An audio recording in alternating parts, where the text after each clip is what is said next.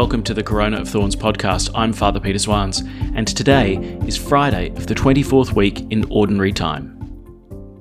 Let's pray. In the name of the Father, and of the Son, and of the Holy Spirit. Amen. The grace of our Lord Jesus Christ, the love of God, and the communion of the Holy Spirit be with you all. And with your spirit.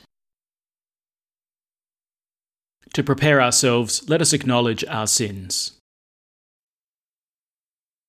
I confess To Almighty God, and to you, my brothers and sisters, that I have greatly sinned, in my thoughts and in my words, in what I have done and in what I have failed to do, through my fault, through my most grievous fault.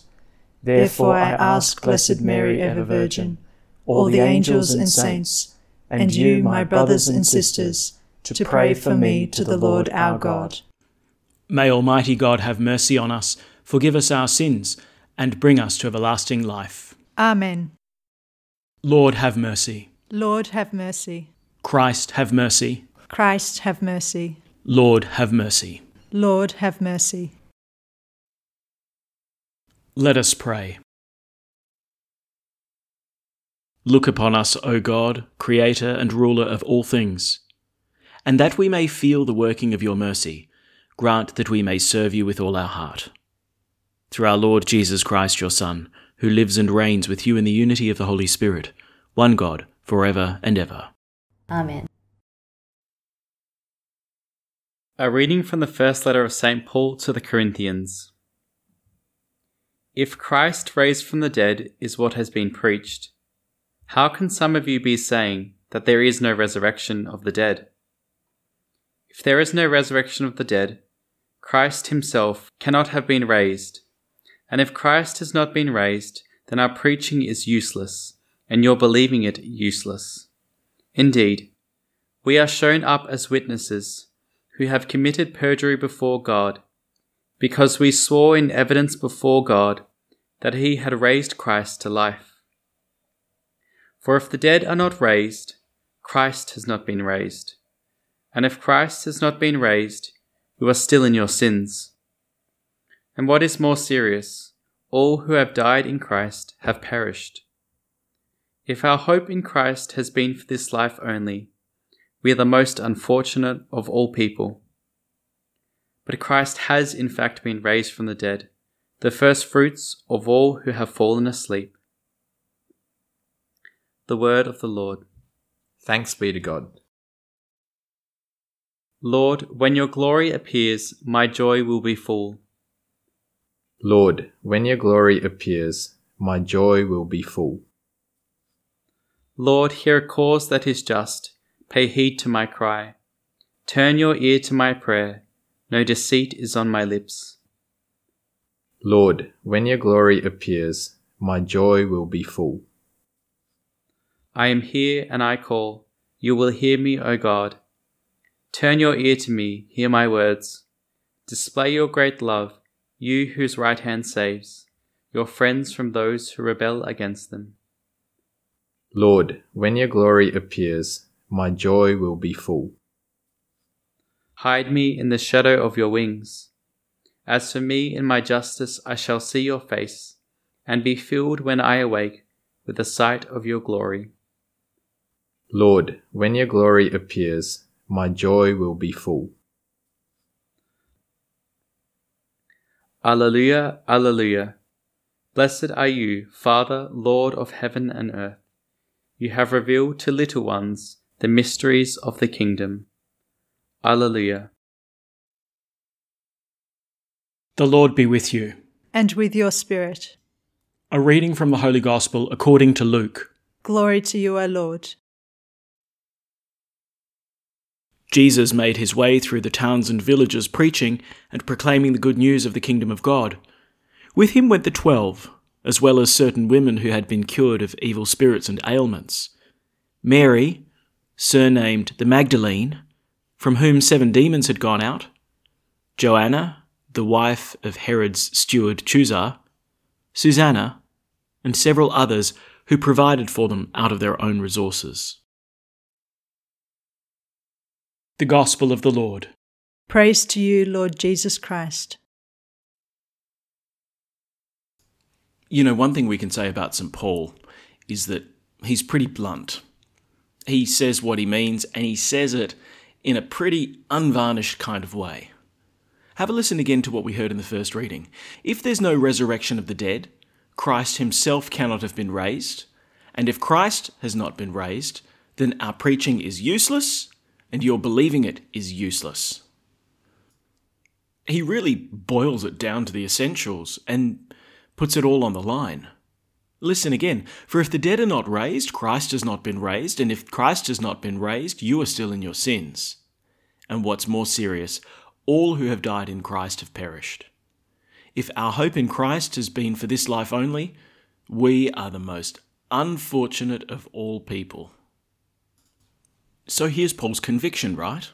The empty tomb of Jesus is the beginning of the empty tombs of all of the redeemed. He says, Christ has in fact been raised from the dead, the first fruits of all who have fallen asleep. He's the first picking of the harvest. But his resurrection is absolutely essential. His victory over death means our victory over death. Now, I wonder how clear that point really is to us when, we come to celebrate Easter Sunday, for example.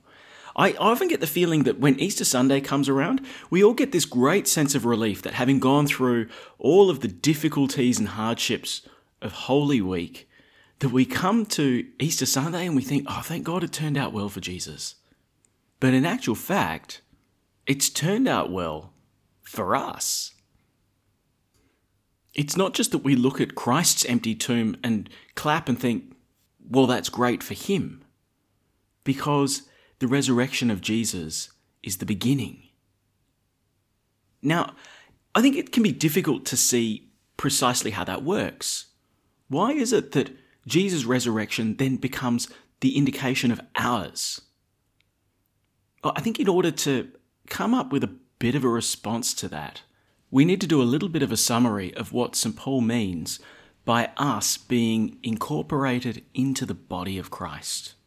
So we're going to pull together a few different bits and pieces from the first letter of St. Paul to the Corinthians in order to try and paint this picture which St. Paul is presenting to us. So listen to this. This is from chapter 12. Just as a human body, though it is made up of many parts, is a single unit, because all these parts, though many, make one body, so it is with Christ. In the one Spirit we were all baptized, Jews as well as Greeks, slaves as well as citizens, and one Spirit was given to us all to drink. All right, that's step one. The gift of the Spirit brings together the many different bits to come into one body. All right, how do we understand that? What does that mean? Well, think of it this way. What is it that makes all the different parts of my body mine? What makes my hand my hand? Is it just because it's close to me? Well, no, not really, because my shirt is closer to my head than my hand is, and yet my shirt is not part of me, but my hand is. I mean, obviously, it's not just a question about proximity to my body because, the clothes I wear don't suddenly become alive. The food I eat, that becomes incredibly close to me. It comes inside my body, and yet that's not alive either. What's the difference between that and the bits that are part of my body? Well, the ancient way of looking at this problem is by means of the soul. Your soul, your spirit, is your life principle. And that which is alive has been ensouled. It's been informed by our spirit. So all the different parts of my body are brought together into one body because it all lives by the same life by which I live. My hand has my life in it. I think sometimes we hear the word soul or spirit and we think a little bit too magically as if, it were this kind of nebulous kind of cloud that hovers over the top of us and that's my soul. No, my soul is what makes me alive. My soul is the life principle of my body, and the fact that my soul informs all the different parts of my body unites everything into one living organism. I've got bits, but these bits are all me because they're alive by the same life by which I live. Okay, keep that in your mind.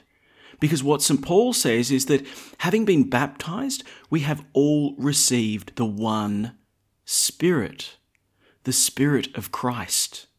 Now, just as the one Spirit informs all the different parts of my body, making them all one, making them all live by the same life principle by which I live, now we have received from Christ His Spirit, such that all the different bits, all the baptized, are incorporated into His body.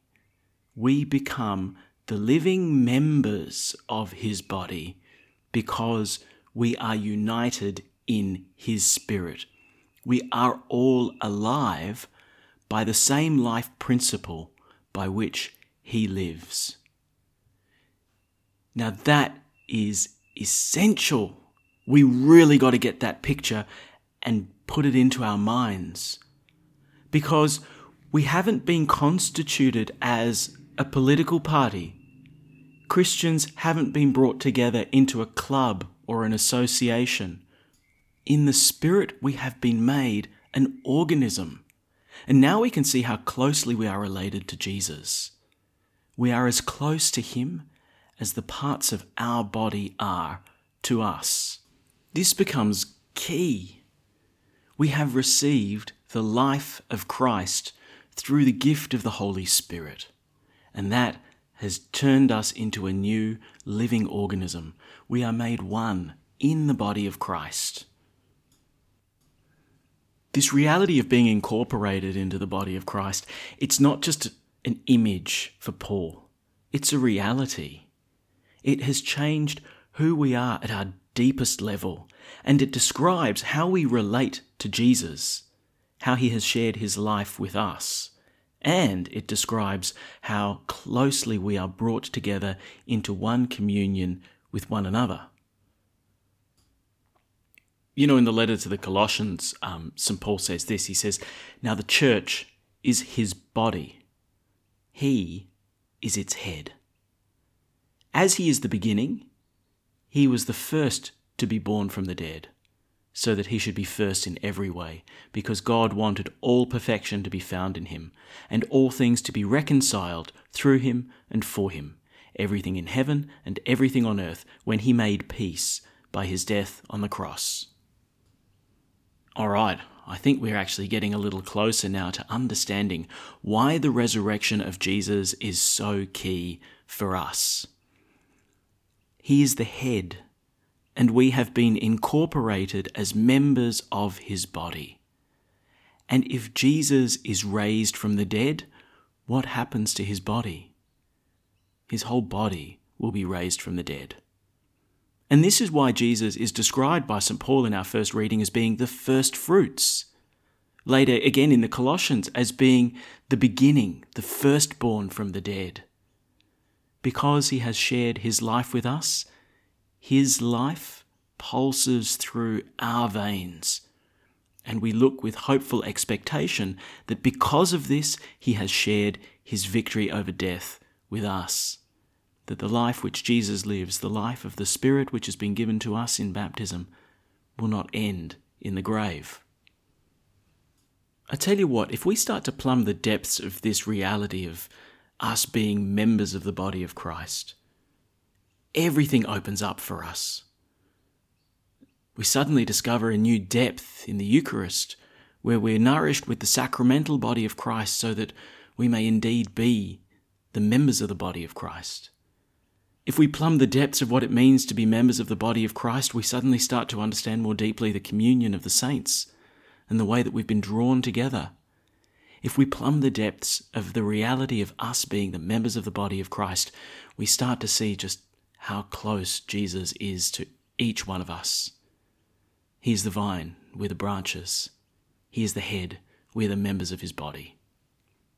He is the first fruits, and we wait with joyful hope that we will share in his resurrection. At the Saviour's command, and formed by divine teaching, we dare to say, Our Father, who art in heaven, hallowed be thy name. Thy kingdom come, thy will be done, on earth as it is in heaven. Give us this day our daily bread, and forgive us our trespasses, as we forgive those who trespass against us. And lead us not into temptation, but deliver us from evil. Deliver us, Lord, we pray, from every evil. Graciously grant peace in our days, that by the help of your mercy we may be always free from sin and safe from all distress, as we await the blessed hope and the coming of our Saviour, Jesus Christ. For the kingdom, the power, and the glory are yours, now and forever. Let us welcome Christ into our hearts with an act of spiritual communion. My Jesus, I believe that you are present in the most holy sacrament. I love you above all things, and I desire to receive you into my soul. Since I cannot at this moment receive you sacramentally, come at least spiritually into my heart. I embrace you as if you were already there, and unite myself wholly to you. Never permit me to be separated from you. Amen.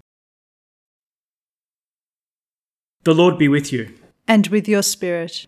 May Almighty God bless you, the Father, and the Son, and the Holy Spirit. Amen. Go in peace. Thanks be to God. And we finish by praying Pope Francis's prayer to Mary during the coronavirus pandemic. O Mary, you shine continuously on our journey as a sign of salvation and hope. We entrust ourselves to you, health of the sick. At the foot of the cross, you participated in Jesus' pain with steadfast faith. You, salvation of the Roman people, know what we need. We are certain that you will provide, so that as you did in Cana of Galilee, joy and feasting might return after this moment of trial. Help us, Mother of Divine Love, to conform ourselves to the Father's will and to do what Jesus tells us. He who took our sufferings upon himself and bore our sorrows to bring us through the cross to the joy of the resurrection. Amen. We seek refuge under your protection, O Holy Mother of God. Do not despise our pleas, we who are put to the test, and deliver us from every danger, O glorious and blessed Virgin. Amen. Thanks for praying with us, and may God bless you abundantly, so that this day may give glory to God the Father.